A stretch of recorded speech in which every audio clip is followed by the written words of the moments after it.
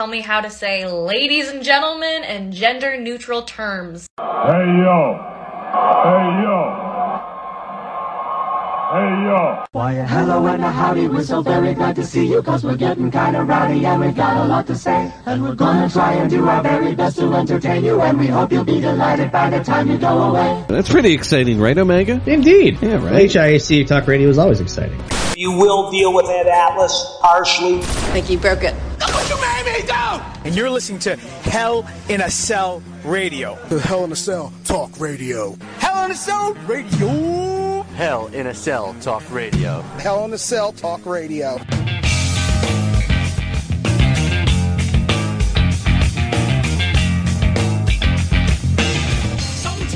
She dragged me to Derek Jeter's last game too. So I mean, it is Derek Jeter. Yeah, you can't hate him. Now, to be fair, and to get one back on you, and I apologize. I love you, Derek. So no disrespect, although this is very disrespectful. My friend, who's known me since I was born, one of the first people that visited me when I was born was like, "Hey, Dan, you want to go see the Phillies Mets in the last Phillies series at Shea Stadium?" And my reply to him was, if I wanted to walk in dog shit, I'd walk in my backyard with my eyes closed. You can't. Listen, sir. I'm sir, sorry, bro. You can't say that about Shea. Yes, I it did. was a dope, and it was surrounded by chop shops, but still. It was in Flushing. Yes, and way too close to the airport. Yes. Way. But that's not nice. God bless Shea. Listen, I just said it was disrespect. I am so self-aware, and I didn't know you at the. Well, I mean, I barely knew you at the time. I did not know you at the time. And had I known you, I would have recorded myself saying it and sent you the video. I just want to. The only thing more disrespectful than that is Chipper Jones naming one of his kids Shea because he was our father all those years. That's the second most disrespectful thing I've heard about Shea. Wow, So, he did that. Yes, screw Chipper Jones if he's watching. I don't feel. You know what? I don't feel as bad. I think I get a pass on it. Do I get a pass if both Craig and I acknowledge? Well, I mean, Craig secondary because he's older than me and was there longer than me. But if we both acknowledge that Veterans Stadium was also a garbage heap. Yeah. Oh, yeah. Yeah. Well, yeah. But you love it. It's yours. Oh, okay. All right. Don't miss it. You know, I'm going to be honest. I really miss that stadium. I regret that I was never at JFK and I missed that stadium. But we'll talk about that the next time Greg mentions a card that happened there, because we are here to talk about wrestling. Let's get off the baseball thing. And I guess I'm an Islanders fan this year because I certainly fell ain't going to fucking watch the Flyers. But so Vinnie Mac, we talked about this last time all three of us were together. And it's funny. I first heard about it through Chris, our buddy Omega Squad, who texted me the updated article about what they found. And then said, and to answer your question, I can't come on the show this week. So I couldn't get him this time. But please know it was there. Yes, Vinnie Mac, basically, the way I'm to understand it, the investigation found that Vinnie Mac has paid millions of dollars to numerous women to keep their sexual exploits secret.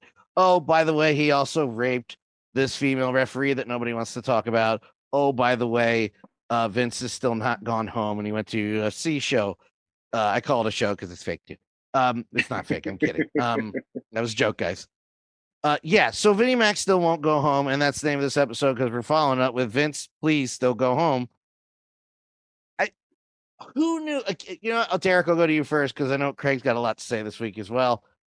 Derek, who knew Vince McMahon was a pile of garbage? Right. Like, I read the article and I was surprised, but I wasn't. Like, I found myself nodding, like, yeah, I could see all of this happening.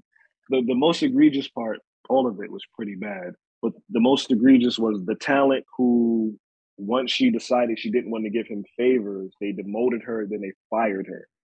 I think that was, and I can't say I'm shocked. Like, it's funny. I was talking with Tamara, and she was like, you know, it's a billionaire using his power to get over on a woman. It's not really. It's nothing new, but I know he has all this controlling power and you can't vote him out. But if you're one of the networks, you have to call and go, hey, you can't have this guy associated with our company. And I heard a report. I mean, I heard an interview with some of the reporters from the Wall Street Journal, and there's still more that they expect to come out in the coming weeks. And at some point, you like if you're Steph or Hunter, you gotta go to him and go, Dad, you gotta go home. Like you're gonna do more harm than good by being defiant. Like it's not 1992 anymore. You're not giving the middle finger to you know, the Supreme Court over the steroid trial. It's a different day. It's a different age. You're almost 80 years old. Just go home. But I wasn't surprised when I read it. Almost surprised that it took this long for all this stuff to come out. is more like it. But I don't know. Did it shock anyone else that he paid more money to these women that he did to buy WCW? And if he had all this money, $12 million, then I'm looking back then. So why couldn't he pay Brett this day? That's what I thought. Yeah. But he had all that. Obviously the easy answer was because he didn't have it then, but or just over the course of the years he had it. The thing that got me about the article, Derek, is like, how do I, if I just put that I went to I took a law class, that make me a paralegal? Because this woman that Vince hired, she wasn't a paralegal. She it was on her resume as some type of law class she took, but she was a woman that Vince met at their condo that Vince had, and he took a liking to her. And this is the condo that he stays at when he's in Florida, because he has a house down there, I guess, to get away from Linda. And he took a liking to her and hired her at the starting salary of $100,000. And I looked it up. Paralegals don't make that much their first year. Even in the first 5 years, they're making $100,000 a year. And second year, $200,000. So again, that's kind of hard to sweep under the rug. And it was her blank, because she was the one running her mouth about Vince. And that's all she talked about was him. Had she kept her mouth shut, not saying that any of this would not have come out, but it wouldn't have drawn attention to what he was doing. I was more surprised at that Mr. McMahon was sending someone nude photos of himself. Oh God! And unsolicited dick pics. That's what got me. He's Brett Favreing it now. That's what Brett Favre. What gets me, the same thing we said, Dan, with Jeff Hardy, or all these drunk driving arrests. Because if you're arrested drunk driving like 2 or 3 times, that means you'll be doing it a lot more. You just got caught 3 times. But the thing, you couldn't, I know Jeff Hardy isn't broke, hire a driver. And if you're Vince McMahon, hire a sex worker, or just put a hooker on retainer, or have sex with your wife. Yeah. Okay. My bad. That would be. Sorry, I'm out of line. My bad. No, but if that's if that, obviously it's free if you have sex with your wife. It's not going to cost you $12 million, unless you get divorced. But if that is your proclivity, then why not just hire someone just to do that? Just like if you're a drunken mess and that you've had multiple DUIs, hire a driver, get an Uber. And I did with Vince, there's other ways to work around. If you want to have sex with someone, it's fine if you want to have sex. It's not fine to have sex outside your marriage.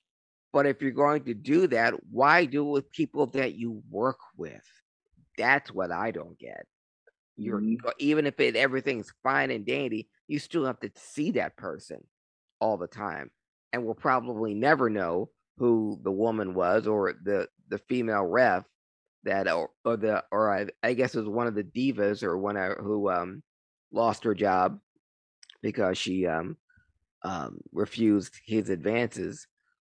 But none of this looks good for them, and I don't know if if Vince wasn't having legal troubles, would this have sparked the other thing we're going to talk about, announced today, that the WWE is going to be TV 14? Is this a hey, look over there? Don't look what we're doing here, but hey, look, guess what we're going to do? Had Vince not been in any legal trouble, would this still be what the WWE would do? Go to TV 14 all of a sudden? Derek? Oh, anyone. Yeah, it does seem like a hey, look over there thing, and it did get some people excited. But my whole thing, it doesn't matter if it's PG, if it's 14, if it's MA. If your story sucks, your story sucks. It doesn't really matter. The rating doesn't really matter. Yeah, it's just gonna suck graphically now. Yeah, it's just gonna be more. The stuff I fell in love with wasn't TV 14. I couldn't imagine. No. But it does seem like a tactic, almost like Stephanie becoming the new CEO was like a tactic. Like, see, look, my daughter's in charge now. The same daughter that we relieved of her duty a couple months ago because she was doing a bad job. Yes, and led a smear campaign allegedly in the media about her. But yeah, well, I think she just led a smear campaign against him. So yeah, right. Yeah, I think, and I had this conversation with one of my buddies. I think he's afraid to go because it's like a Joe Paterno situation where as soon as they took coaching away from Joe Paterno, he died. And I think Vince thinks if they take this company away from me and I have nothing to do with this company, I'm gonna die. That's what I think deep down inside. Because I can't tell you how much I don't care. Yeah, right. Yeah, mean, I've had these conversations. I think I told you guys, like with my grandpa, where my grandpa would go, this guy works for a company for 30 years. You retire, you're retired for 2 years, and the guy croaks because all he knows is work, work, work, work. And I think that's with Vince. And like you said, it wouldn't be a tragedy if he necessarily met his demise. But I think that's what he's worried about. I think he's invested so much into this company that he thinks if I can't have some type of hold on it, I'm going to lose everything. I'm sure it'll be a tragedy for someone somewhere. Yeah, grandkids. Listen, can't deny the good things he's done as a promoter in wrestling. However, I mean, again, this wasn't really, wasn't a surprise to anybody. No. And to further the conversation that Craig and I were having offline before we started the show, there'll be no accountability. There will be no responsibility. He will either go away, fade away, and die, just like Superfly. Yeah. Or he'll just go home. Mm-hmm. That's it. Yeah. All there is to it. Isn't that nice? And you guys might know better than me, but since it's an internal investigation, they don't necessarily have to report the findings to the public, right? They can just keep that within the company, right? Yeah, they can, but the thing is, shareholders, advertisers. Yeah, that's right. Yeah, they need something because, right now, WWE isn't sparking any interest as far as like we need to get this stink off of us, because it doesn't help that your ratings are in the toilet and all the people that used to watch wrestling back when it was PG-13 and Attitude and all that stuff are all gone, or they've all grown up and have kids of their own. And I guess that's what they're banking on. All the people that were conceived, all the kids that were conceived during the Attitude Era with puppies and crotch chops and all that, now they're growing up, and now it's more family friendly because now we have the John Cena. That's for the kids of the Attitude Era. Well, now those kids have grown up now, and we're going to go back to TV 14. The only thing is, I don't know what that entails. Is that language? Are we going to go back to puppies? Are we going to have they're showing blood on the screen? And I know that this is in no way an attempt to get up to AEW, which is the other part of the equation, because while the WWE and Vince are sinking, they have all this bad press. AEW is doing nothing to take advantage of that weakened state. So they continue to put on garbage week in and week out when they could be, trying to take a lead or trying to get more viewers that are turned off by the current WWE product. But unfortunately, because we're turned off by the AEW product, they keep giving us more and more of the same shit. And no matter how much Jon Moxley bleeds on primetime TV or how much the wrestlers say shit, that's not going to get any butthole new viewers unless you put on a better product. And a better product does not include Orange Cassidy going toe to toe with a guy like Wardlow who should squash him in 2 minutes or less. Oh, don't get me started. Or having Chris Jericho have a 5-minute segment, but giving Eddie Kingston 30 seconds. Not having the very best tag team on earth, who the fans chant unsolicited every single week, not having FTR on TV, wrestling anybody. They haven't wrestled once, one tag team match, solo tag team match, since they've won all 3 belts, since they've been. But we'll keep the Young Bucks on every week, and we'll have the Danny Garcia and somebody else on every week. And absolutely fuck the Young Bucks, by the way. I'm so fucking tired of them. I'm so fucking tired of them, and so are the fans. And I'm so fucking tired of saying they suck. And go, see, we suck. We're great at Twitter. Go fuck yourself. You suck. I'm so fucking tired of your shit. Even Cody was like, I'm out. Yeah. Can you blame him? No. He's happier at home with his hot wife and his fucking broken body, get paid at WWE than having to be near you every week. God damn it. Yeah. Read the room, fuckers.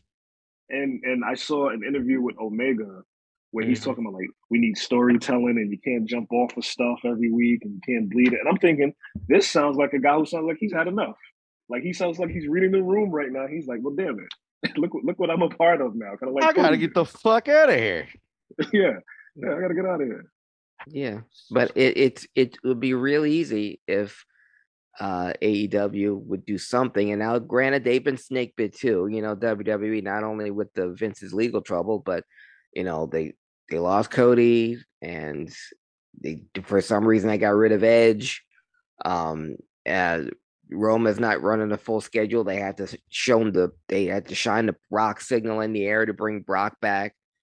They only have 3 tag teams who wrestle each other every single week, so they need something. But AEW, like I said, they've been snake bit. Punk's out, Daniel Bryan's out. I would do whatever you can to bring MJF back, honestly, because they need something. Christian right now is the best thing on AEW. Yep. And I'm glad they're giving him the mic every week. But outside of that, you're not showcasing the best people you need to showcase. I love the match last night. We have new AEW tag team champions, Keith Lee and Swerve. But Ricky Starks and Hobbs need more TV time. Need more matches like that. Yes. Those are the guys we need to showcase, not the Orange Cassidys, not your Danhausens, not your. Why does the Dark Order even have TV time? Dark Order has more TV time every week, and FTR doesn't. For what? For what? For what? Had to go Shorzy on you just to get my point across. No, why? Because the fans like it. Ugh. I love Danhausen, but not that much. Getting time over. Well, yeah, no, I like him that much. Danhausen's okay. Great. His unboxings are funny on YouTube. I admit, I love no. But Danhausen's great, but on for the sacrifice of anybody that Craig just mentioned. And the thing about Danhausen, and I'm sure he's hilarious, but I try to look at AEW like when I watch a Marvel movie with someone who has no idea what they're seeing for the first time. Explain what it is. That's why I like watching a Marvel movie with someone who's never seen it before, and they're still caught up because the movie does a great job of explaining what you're seeing. I don't know what Danhausen is. What is he supposed to be? We had no backstory He just like with everyone else, he shows up. It's Danhausen. Yeah. So who is he? What is he? What's his deal? We don't know. Yeah. I just know. Oh, he's hilarious. That's great. Why is he hilarious? What? Again? Is he a wrestler? Is he a character? Is he playing being a character, putting curses on people? When I saw Danhausen team up with FTR finally getting a match on TV, and they teamed up with Danhausen, I was like, "Are you effing kidding me? Really? That's the best use of the best tag team on earth? You're gonna put him with a clown?" So yeah, no, AEW is it's like neither federation wants to win this Yeah. wrestling war. It's not even a war. Yeah. I look at Warlow, who I enjoyed, and I think they kind of want him to be their Goldberg, which I can understand. But you put him in there with Orange Cassidy, and I go, well, do you guys know why Goldberg worked? Because they didn't have him in the ring with Disco working for 20 minutes. No, he would squash Disco, he'd squash Raven, Saturn, whoever, and he only had competitive matches when you paid for him on pay per view. The only time you saw him in the competitive matches on pay per view.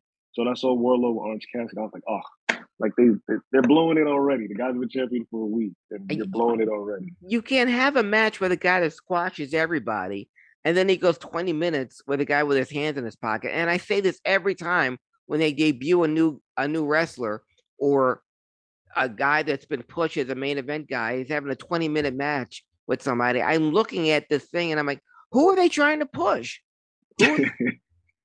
Orange Cassidy or Wardlow? Wardlow is supposed to be your top dog, your top guy. And he has to go 20 minutes through 2 breaks with Orange Cassidy? Oh. Yeah, no, they're killing me. Both federations are killing me. Yeah, it's like you said. It's I look for something on both shows where I try to grab onto like, all right, I can enjoy this. Like I turn on Raw and I see Montez Ford. And I go, oh, this guy can be a superstar, but I can't trust them to make him into a star. Like I'll believe it when I see it when it comes to him because you can't trust him.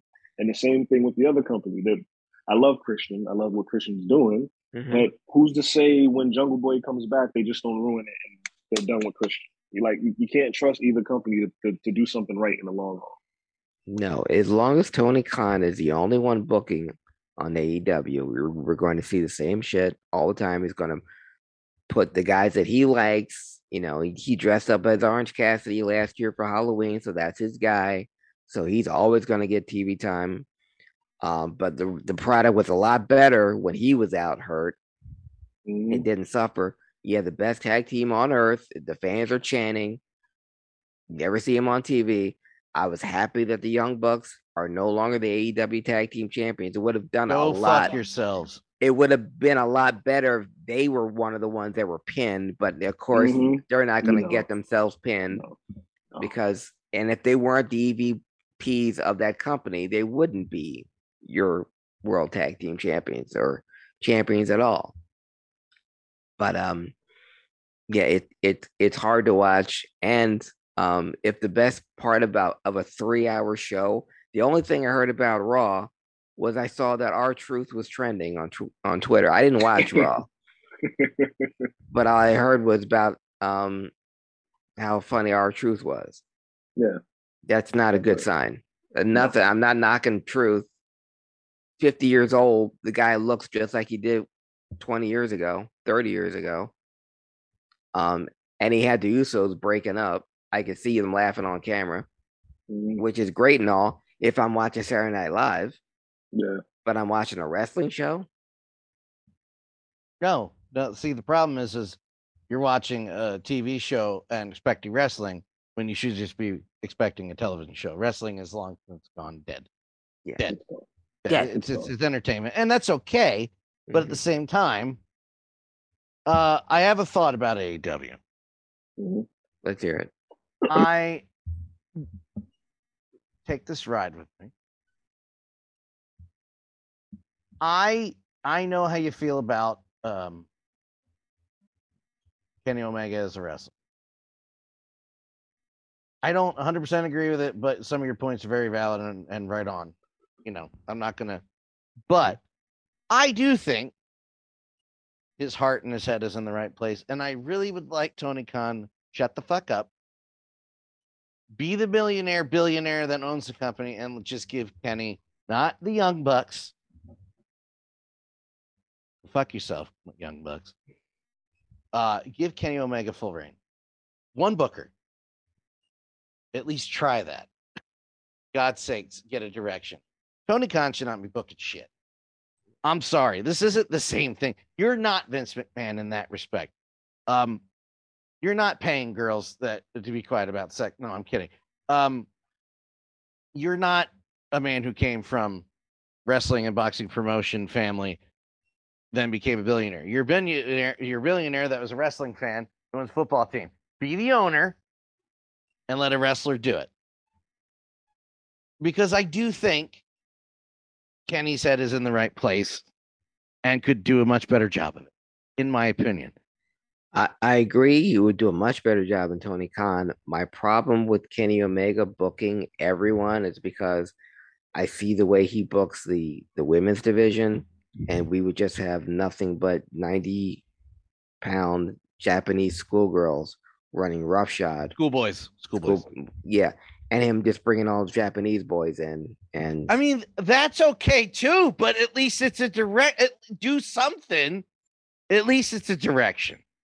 Because the stuff that's on there now isn't working. So maybe try the New Japan guys exclusively. Go ahead. No, I was gonna say, like, all right, so a year ago, the story was we're gonna build up Adam Page, right? People invest in Adam Page. Yeah. A year that was. Here we are a year later, and he's just a guy again. It's like the last year didn't even happen. He's just a guy. And it's like, well, what was the point? The point was Tony Khan made a promise to him. They were going to start with Adam Page and Kenny Omega, tag team, break them up, and then Page was going to work his way back up and beat Omega for the championship. That was the deal because he made a promise to Adam Page, and Tony Khan is that guy. What Tony Khan didn't see was here's Daniel Bryan showing up in AEW, and here's CM Punk showing up in AEW. That's awesome. But I promised Adam he would get the belt a year ago, so I really can't go back on that. Yeah. Fucking go back on it. You got two of the biggest guys from W. You have Punk coming back for 7 years. Fuck that promise. Adam, business is business. Babe, sweetie, I love you. But I got Daniel Bryan and CM Punk here in AEW. Stuff that people never thought would happen. That's who you put the belt on. One of those guys. Yeah. Not immediately. Build them up. Have them wrestle on TV every week. If not wrestle every week, appear every week. 5-minute segment talking and have them live on Dynamite and have an interview with them on Rampage. And then you put the belt on one of those guys, but not, oh yeah, well, I promised Adam Page he would get it a year ago, and I can't go back on that. Yeah, you fucking can, because what you did in putting you put the belt on Page, and he was the 5th most over guy in the company. He's behind Danielson and Punk and MJF and Wardlow. He's not even the most popular guy there, and he's your champion.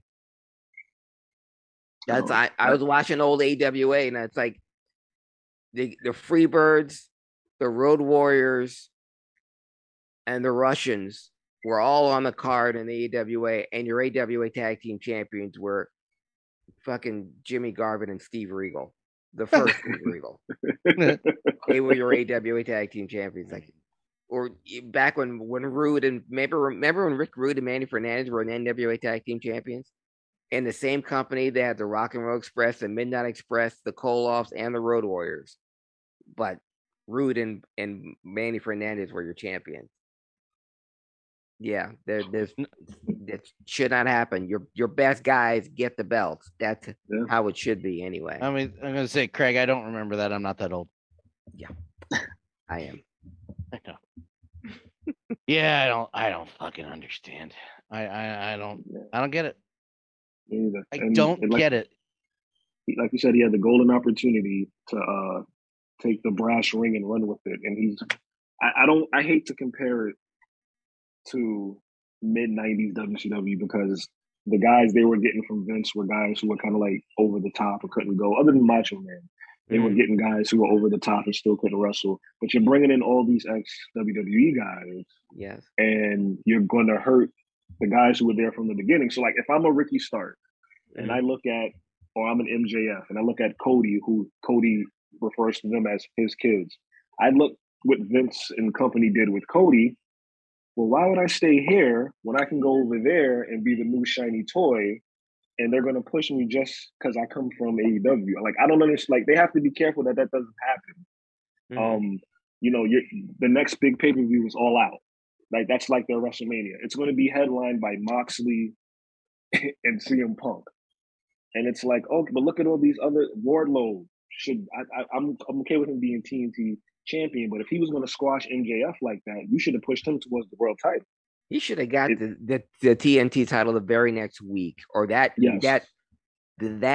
Rampage right after that pay-per-view, right after he squashed MJF. He should have won the title at the very next TV show. Yeah, and because I said, it's almost like Tony forgets how they push Goldberg. Yes, they pushed the U.S. title on Goldberg, but a month or two later, he was the world champ. Exactly. Because and it seems like they're going to take the slower approach with Wardlow, and I pray for Wardlow when he gets there, people still care. Like, you can see people losing interest in him already, and it was like a month ago he destroyed MJF. Yeah, but he can't. But he has to. He goes 20 minutes with Orange Cassidy. And then, dance fade to black, and not Orange Cassidy. I was fixing my pants. It's my pants. You don't have to play with yourself during this podcast. Well, I can't help it. You two are so goddamn sexy. I can't. I know. I understand. You know, as long as you get that. Once you spank it to black, you never go back. That's what they say. Yeah, I'm still waiting for that. Still waiting for that episode of MythBusters. That ain't gonna happen.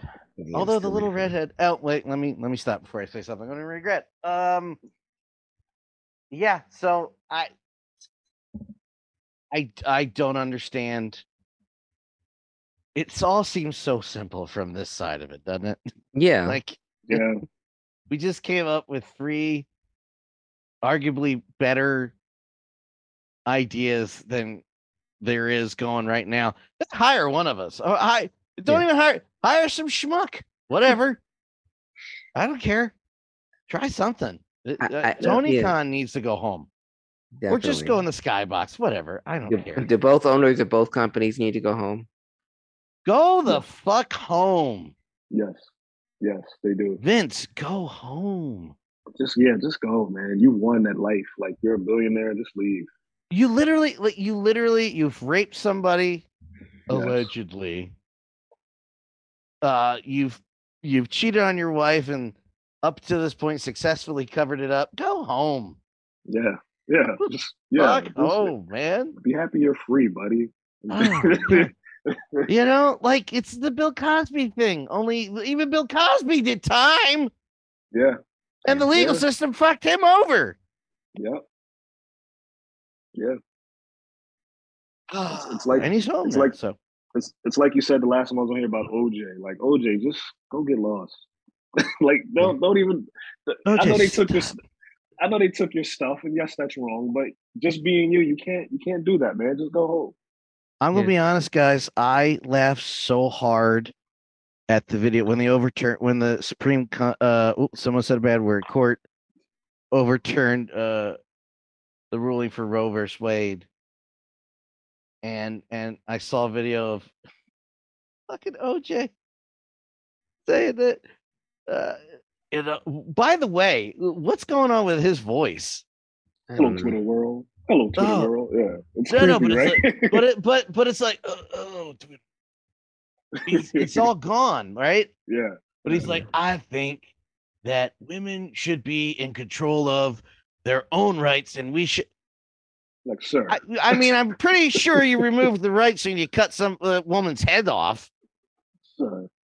Sir, go home. Hold on. Go home.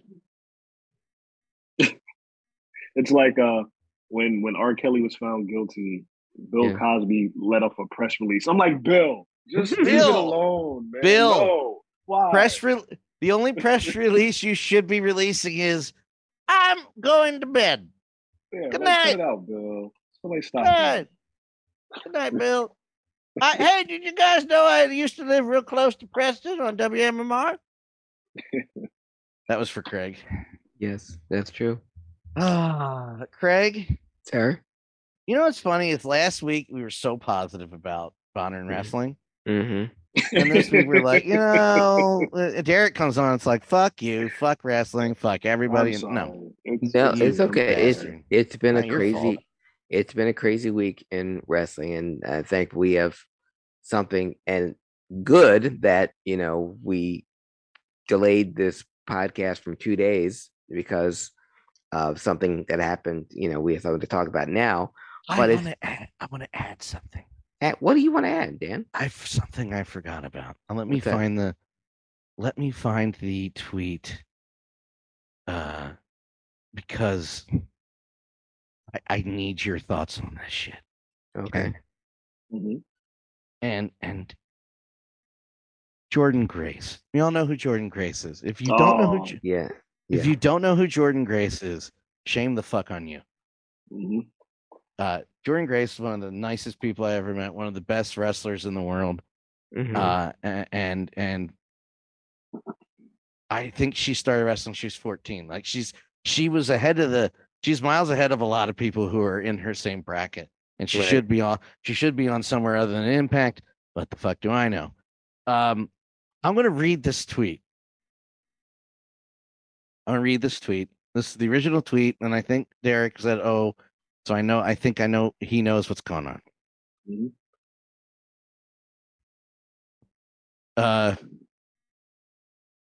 This is gonna be the coldest take I ever tweet on this app, and I already know y'all gonna be mad. I don't think Benoit could 100% hang with most of the present day wrestlers. He would not be able to remember matches. He also may he burn in hell. Amen.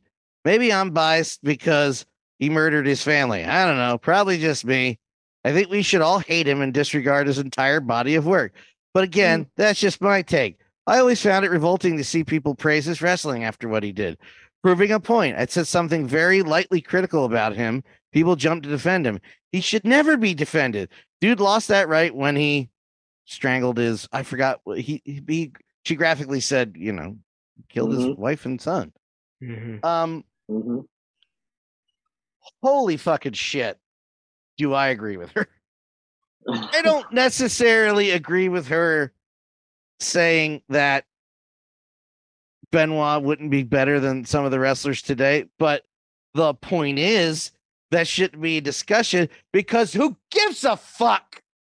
He murdered his wife and son. He murdered his wife, who is one of the greatest female managers in wrestling history, and he murdered his son. And the devil's advocate, yes, but it was brain damage. Yeah, he murdered his wife and son. But what about his other son? I don't give a fuck how he feels. He murdered his son and wife. How about, let me double down on that hot take to the point where she had to double back, apologize because Chavo Guerrero was bad, and had to do a phone call. And my apologies to, is it David Benoit? Yes, David. My apologies to him because he's got to live the rest of his life with that over his fucking head. Yeah, poor kid. Like, no, none of us, zero of us, you, me, Craig, and Derek, anybody listening to this, anybody tweeting in his defense or against him, have no idea what the fuck that's like. He's got to live with that. He has to take that criticism. People blame him for, all that aside, no disrespect to him. I have nothing against the kid. I don't give a fuck if Chris Benoit is ever mentioned again. I don't give a fuck if he's ever in the Hall of Fame. It's a stupid conversation to have with all the evidence we had that Dr. Forever should burn in hell. If there's a hell, hope he burns in it. I hope his death is painful and long. I don't understand why that was a hot take. It shouldn't be in a conversation. I just want your thoughts on that, Craig. Yeah, Derek, you go first, and you were going to say something. Chris Benoit was my guy. He walked into WCW. I fucking loved Chris Benoit. Yeah, for some strange reason, when I first saw him in ECW and he came into WCW, like, this is my guy, right? I haven't watched a match of his the whole way through since this incident happened. I just can't. And I know some people like to go, "Oh, well, you can take the art away from the artist," but I can't. I can't watch a guy who, when he's out there, they call him a Wolverine and he's this and that and he's vicious, and know he did what he did. Some people can separate the two, and God bless him for doing that. I can't. And I always tell people, if he would have just killed himself instead of his wife and his son, this wouldn't be a problem. You could probably he'd be looked at in a completely different light. All the accolades you guys want him to have, he'd have. That's great. And he was an amazing wrestler, and I do think he'd be able to keep up with people if he was around that age because he was how good he was. But I have a hard time saying anything positive about the guy because of the way that it ended. And people always go, well, that shouldn't affect his legacy and blah, blah, blah, blah. The moment he did those crimes, the moment he committed those crimes, his legacy was, nobody did that to his legacy. He did it to his own legacy when he killed his wife and his son. And how anybody can sit there and try to defend that is crazy to me. And I'm not even going to get started on the Kevin Sullivan did it people, because you people don't even deserve to be spoken to. But it's when she said that, and I saw everybody get upset and outraged at her, I was like, well, even if you disagree with what she's saying, look who you're defending. But that's the wrestling world nowadays, right? Yeah. First of all, I don't know why Jordan Grace felt the need to talk People about were Chris talking Benoit. about it. People were talking about it. Okay. It wasn't out of nowhere. It was it was a conversation that was being had. So she put her 2 cents in. Yeah, and I'm sure she's a nice young lady. Dan, you know her. I don't. Barely, but yes, she's a very nice person. Yeah, and maybe she didn't deserve the kind of hate that she's getting for what she's saying. I just don't like maybe it's just me, but I think murdering your wife and kid is wrong.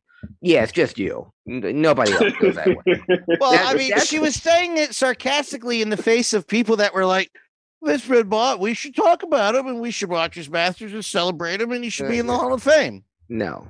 No, fuck off. Yeah. That the time that I where Chris Benoit has come and gone.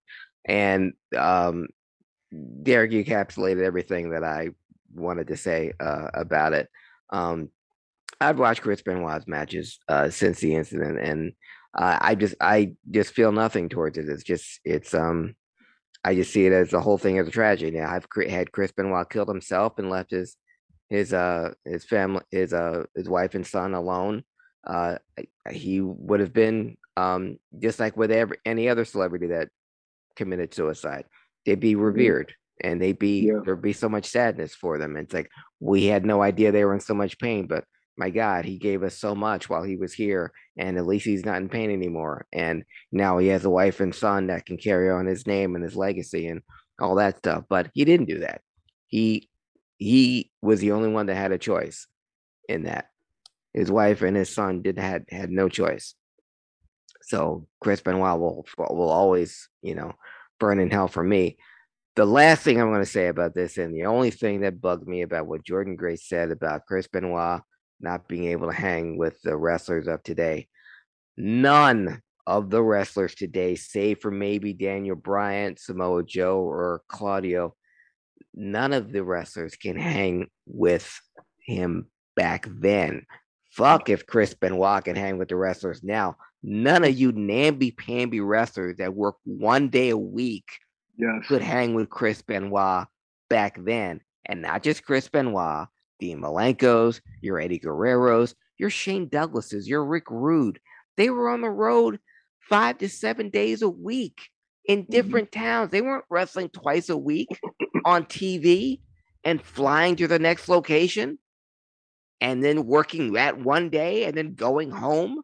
They were in rental cars, in shitty motels, wrestling in high school gymnasiums, and places I'm going to talk about in the historian later.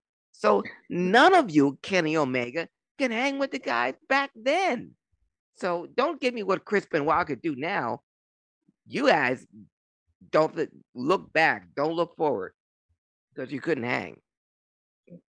I think the other name that was, I think I had saw this conversation going around. The other name was Kurt Angle. And I remember, and I was like, well, you guys know they can't. Kurt Angle's probably the greatest, one of the greatest wrestlers ever who didn't grow up doing it ever. Yes. But yeah, I remember the other name was Kurt Angle, and I just thought to myself, Kurt Angle was like a mile a minute from his first day in WWE, right? Till he retired. He was a mile a minute. You couldn't keep up with him. No. And Kurt Angle could hang today, and he could out wrestle anyone outside of Daniel Bryan, Joe, or Claudio. That's it. But none of the guys that today could hang with Kurt Angle, and none of the guys Kurt Angle could tear apart the guys in today's wrestling, and today's wrestlers could not hang with Kurt Angle back in the day at all. Yeah. This week, because of this week in professional wrestling, and some big stuff that happened, and it's almost ironic, don't you think, that this week in wrestling history was also very big. The stuff that happened in professional wrestling. I said professional wrestling because this is back when the Monday Night Wars were a thing, where two different major wrestling corporations were vying for supremacy and who could be number one by putting the best possible product on that they possibly could and looking for any way they could one up the other. This took place in arenas and in stadiums and in pay-per-views, all of which now are things of the past. That's why we're looking back in the past where wrestling was wrestling and not sports entertainment. And Vince McMahon has his fingerprints all over this week in professional wrestling history. This is a wrestling historian. You guys probably saw the all over social media that happened July 7th, 26 years ago. Last year, we celebrated the 25th anniversary.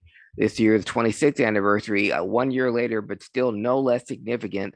Talking, of course, about July 7th, 1996, WCW's Bash at the Beach in Daytona Beach, Florida.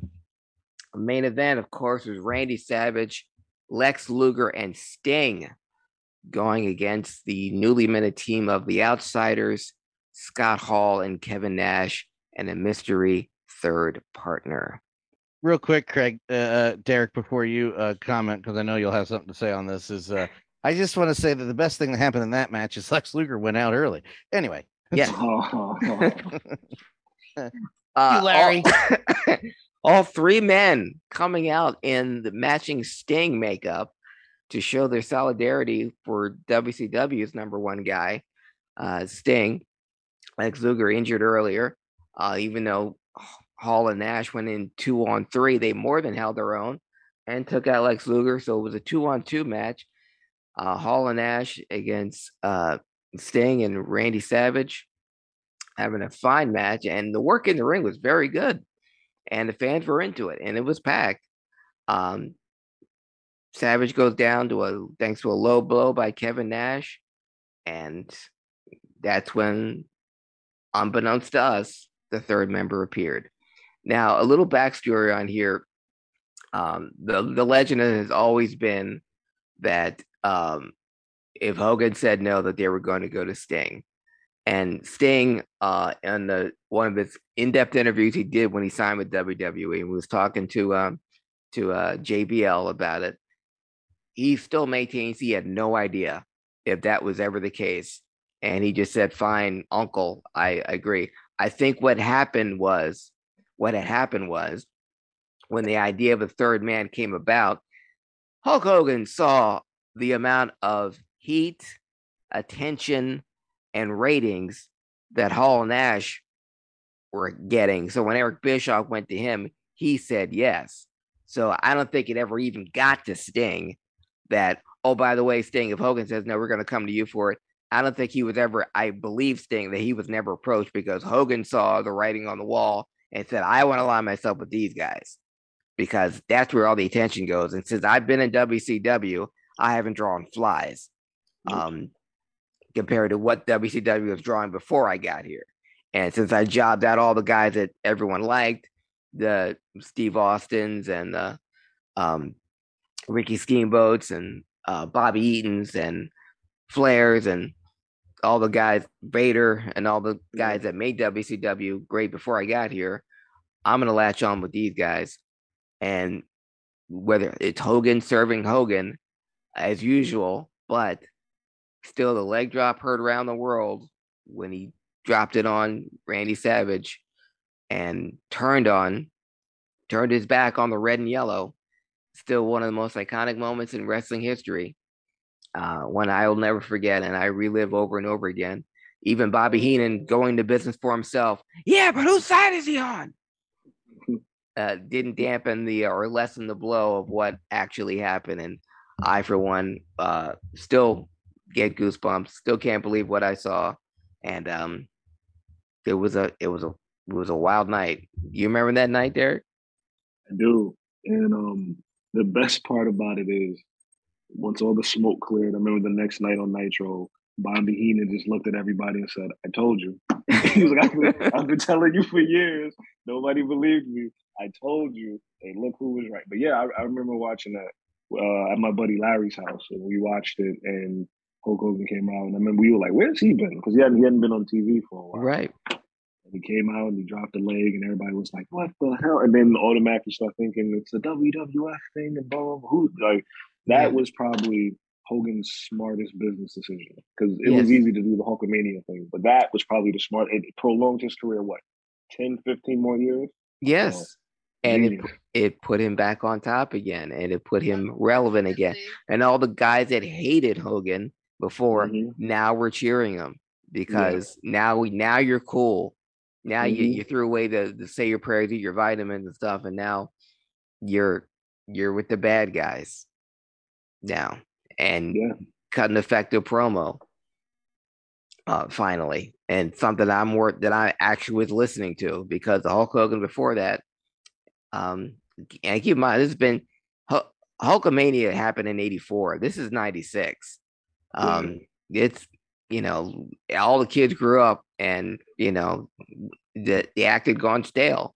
So yeah, him not being on TV and him coming back like that, shook up the world. So that was July 7th, 1996, Bash at the Beach. Can't believe it's been 26 years. Wow. Yeah. That is a wow. July 11th, 1992 was a surreal wrestling card that took place. This was a WWE house show in Charlotte, North Carolina. What made it special, though, Derek, was that Randy Savage, the WWF Heavyweight Champion, was defending his belt against Ric Flair. And this was Ric Flair's first time in Charlotte since leaving WCW. And this was July 11th, 1992. So coming back to do a house show in Charlotte. And he pinned Randy Savage. The referee didn't see it. His foot was on the ropes. Second referee came down, disallowed it, and the decision was reversed. And Savage became the winner. But Ric Flair got the pin, the WWF Heavyweight Champion in Charlotte, North Carolina, on a WWE show, and that was his first match back since leaving WCW. So that was a big one. July 11th. July 12th was another big pay-per-view in the Great American Bash in Atlanta, GA.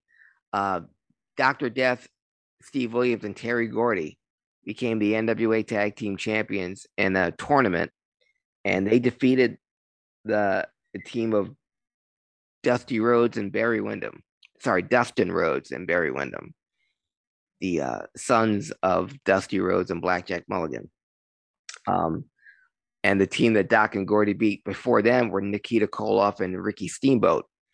And Ricky Steamboat actually broke his ribs in that match when Dr. Death gave him a backbreaker out of nowhere. Steamboat had positioned himself to take a body slam, and then and then Dr. Death put his knee up at the last minute and broke two of Steamboat's ribs. I remember that pay-per-view. But also making that a noteworthy pay-per-view, that was Big Van Vader defeated Sting for his first world championship in America. He had already been a world champion in Japan and in Austria, but this was his first American world championship, defeating Sting for the WCW Heavyweight Championship. What made the Doc and Gordy winning the NWA Tag Team Champions so great, because this was back in the day, kids, when there was wrestling hotlines. And what made this interesting was he said, you can talk to the new NWA Tag Team Champions right now if you call the hotline. And there was a picture in the WCW magazine of Terry Gordy and Dr. Death Steve Williams wearing headphones and microphones, talking to callers who just called in, and they were still dripping with sweat. They had the belts on their laps, talking to fans after they won the title.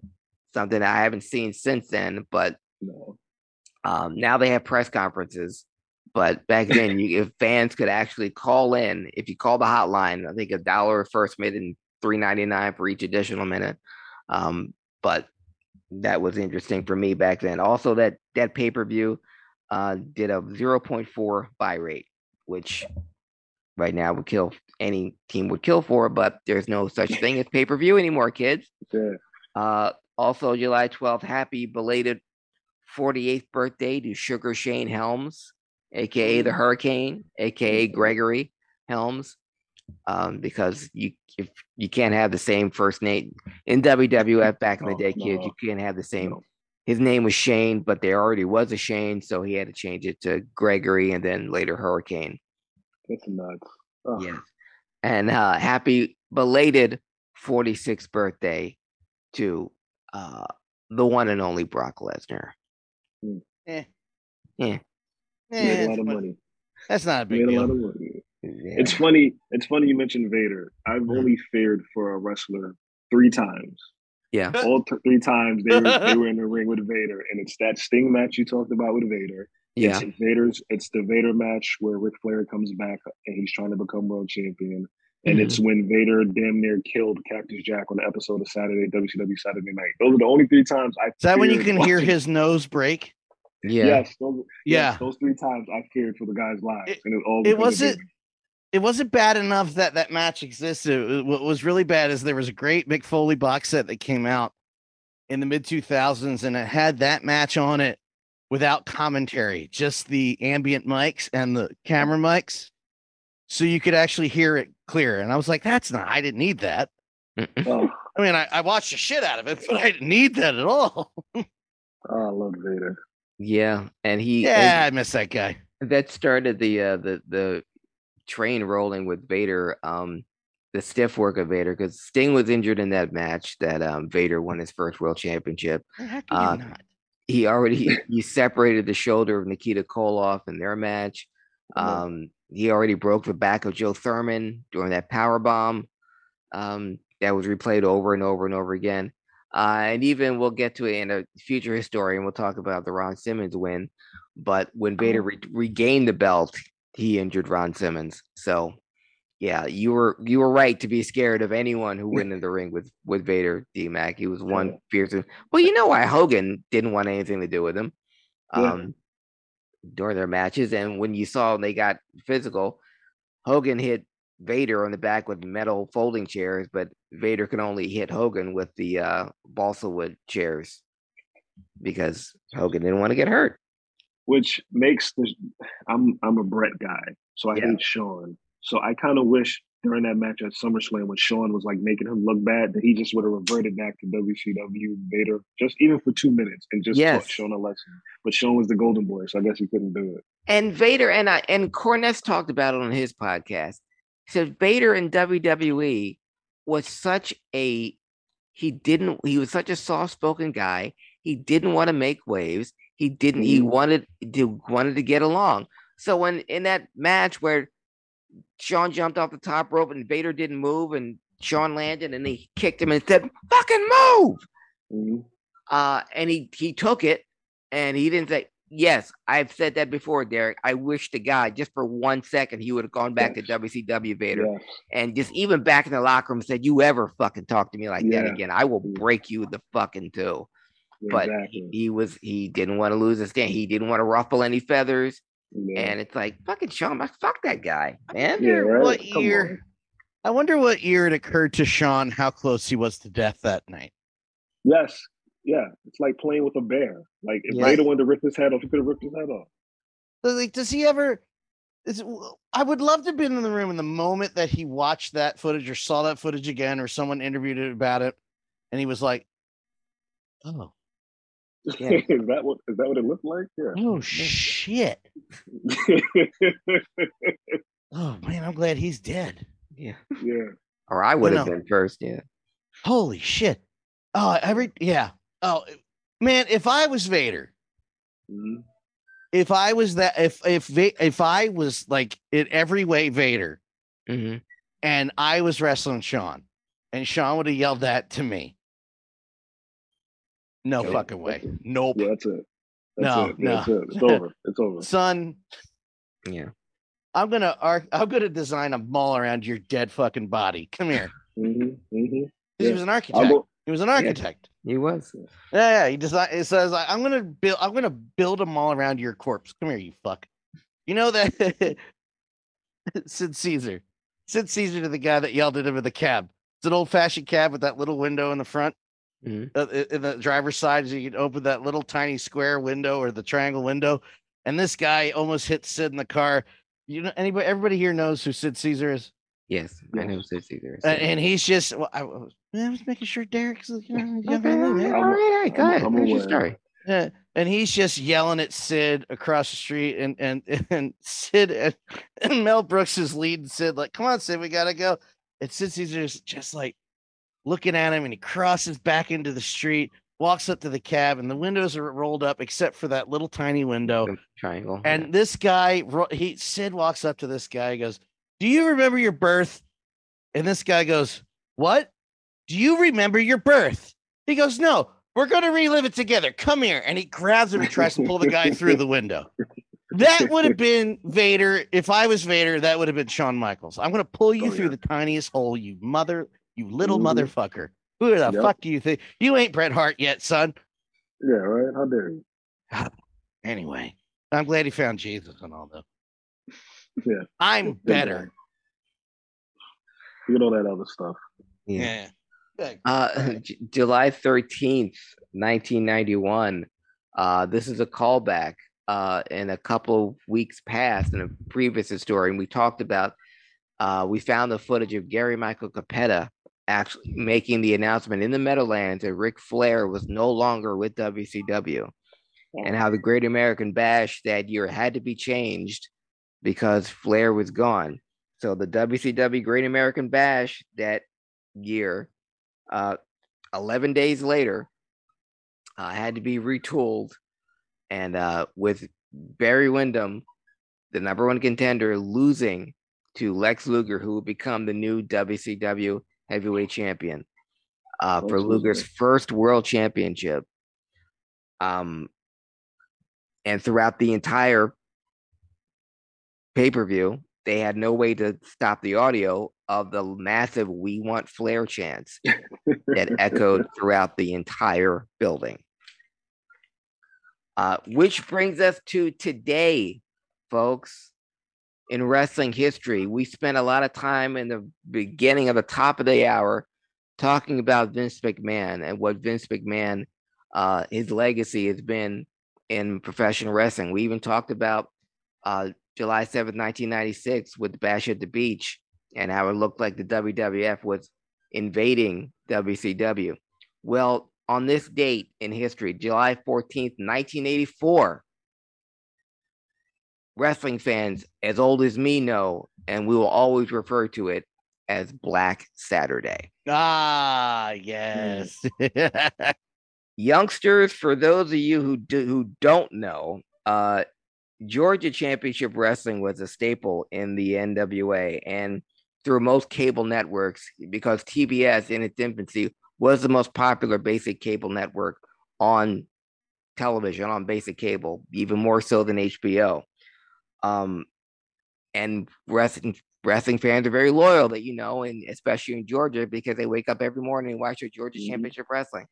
But on this fateful Saturday, today in 1984, they turned on their TV sets and were greeted with the visage of Vincent Kennedy McMahon, taking the microphone from the announcer Freddie Miller to let everyone know that you're ushering in a new era in professional wrestling. We're going to bring you the best of the World Wrestling Federation.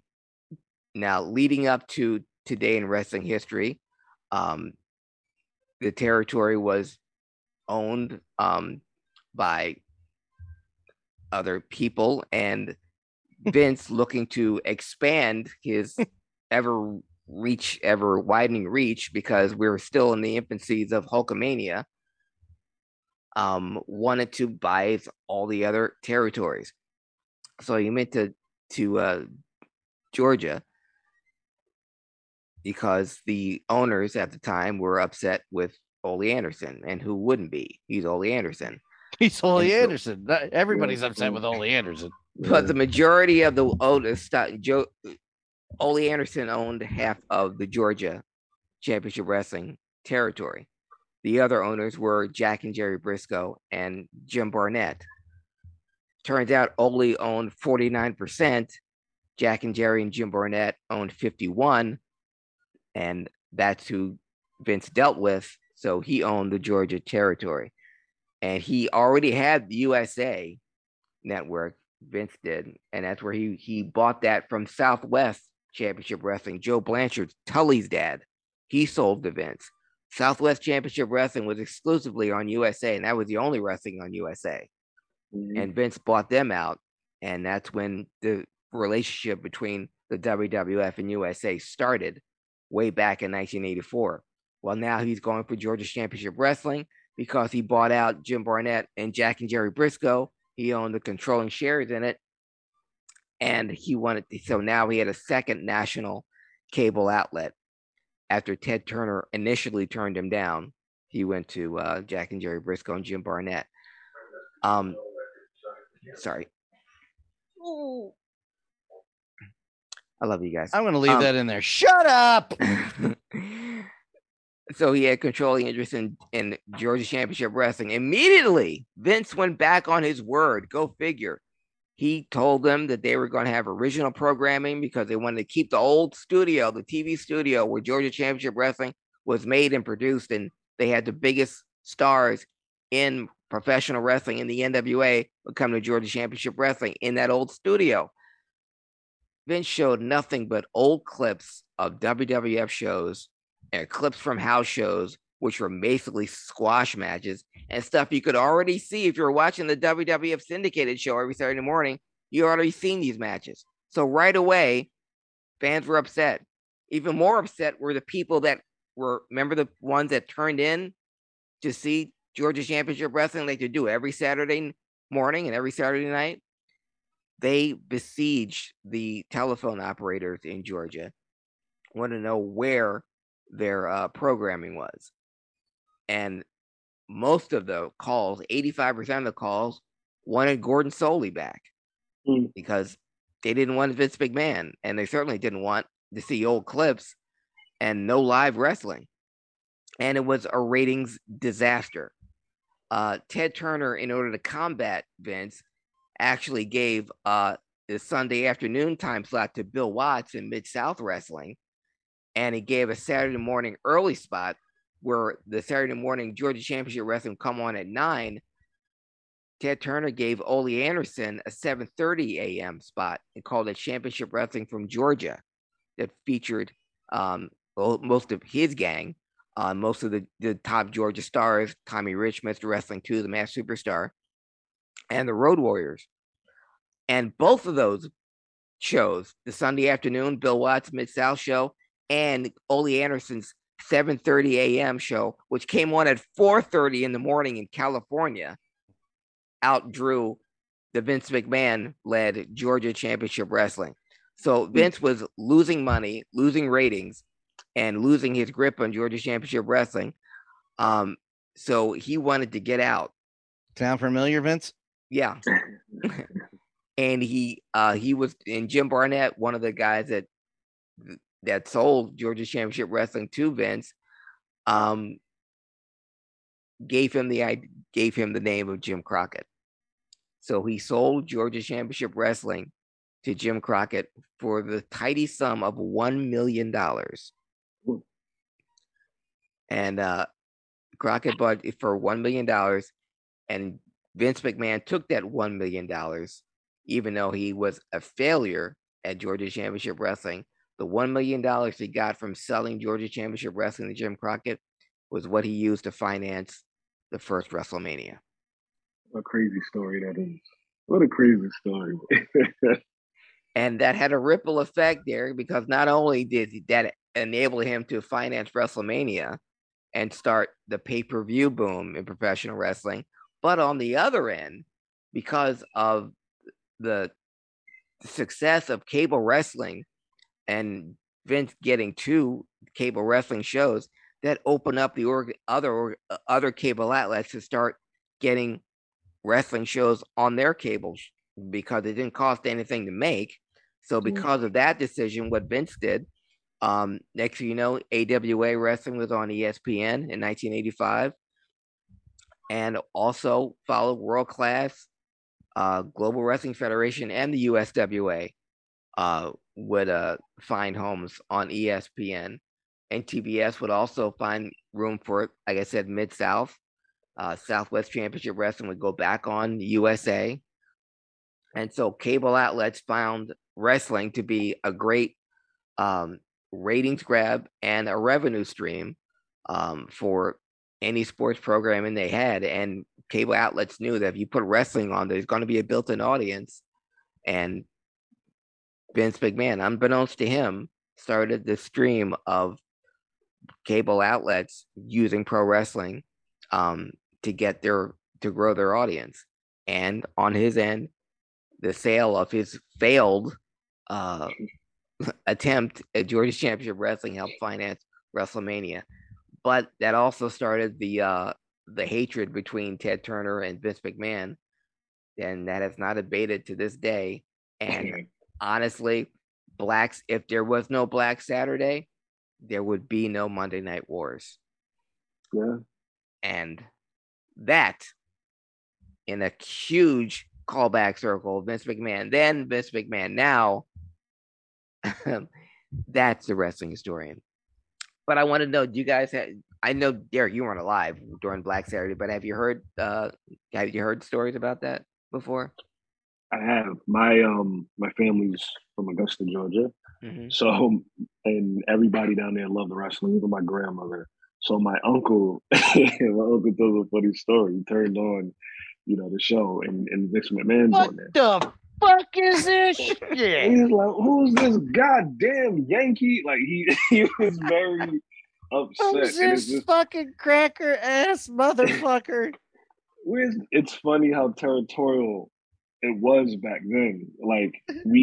So when I was old enough, when I was born, and we would go down to Georgia for the summer, mm-hmm. and I might have been 3, 4. This might have been 89, 90, and we would go down and we'd want to watch wrestling.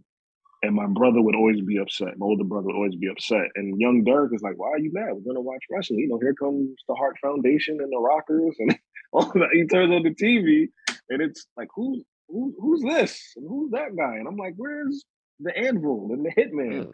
And like, "That's not wrestling. That's a circus." Blah blah blah blah. Like, it was just so, like, back then, the anger between the two and I didn't really get to like appreciate it till I don't think we got the Superstation on our cable network TBS till like '92.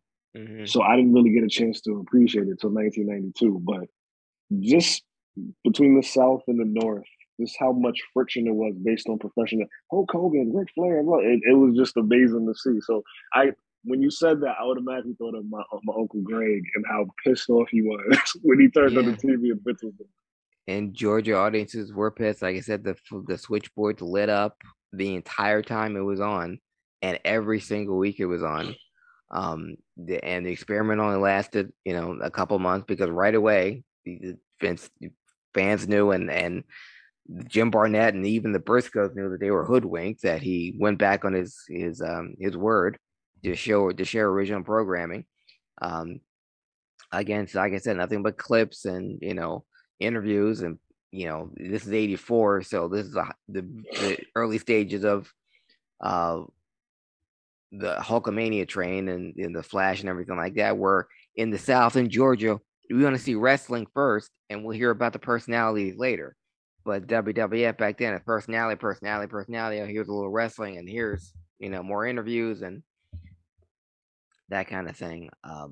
But yes, the South and the North. That's why it was always said, even when Hogan said his interview after when he joined Hall and Nash, he said these two men came from a great organization up north. Mm-hmm. And when you would wrestle, they just call it New York. Yeah, up in New York.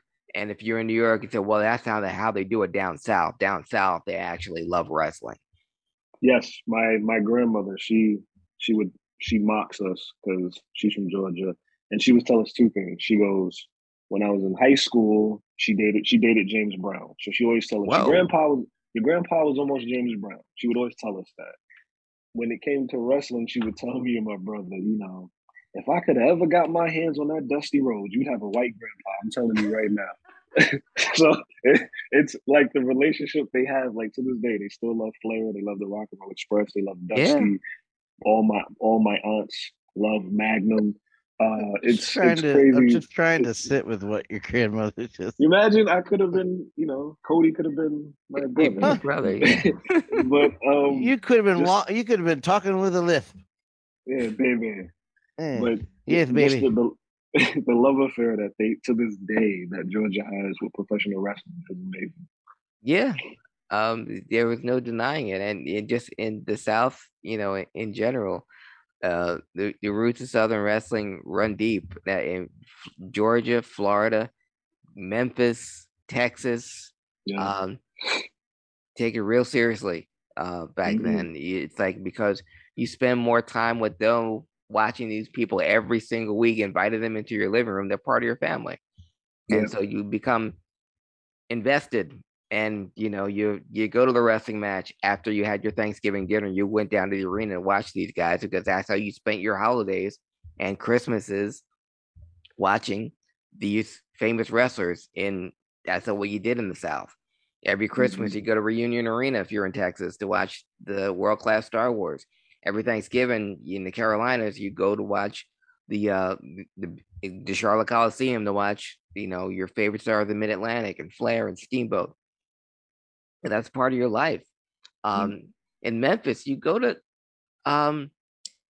you'd have to have your umbrellas. Women would have their umbrellas taken away from them, even when it's raining, because they didn't want them. They were going to hit Jimmy Hart with it when he came to the ring. So they took the umbrellas from the women that were coming in because they would be weapons, because it's the South and they take it seriously. I told the story about Andy Kaufman when he first went to Vince Sr. about wanting to wrestle women in Madison Square Garden. And Vince Sr. said, no, we don't want any celebrities here in our wrestling ring. Cut to 2 years later, how that would change. But it was Bill Apter who told Andy that, why don't you try Memphis? Why don't you try, Jerry Lawler? And he did. And the backup story was, had Jerry Lawler not gone for the idea of Andy Kaufman wrestling down there, his next stop would have been Florida.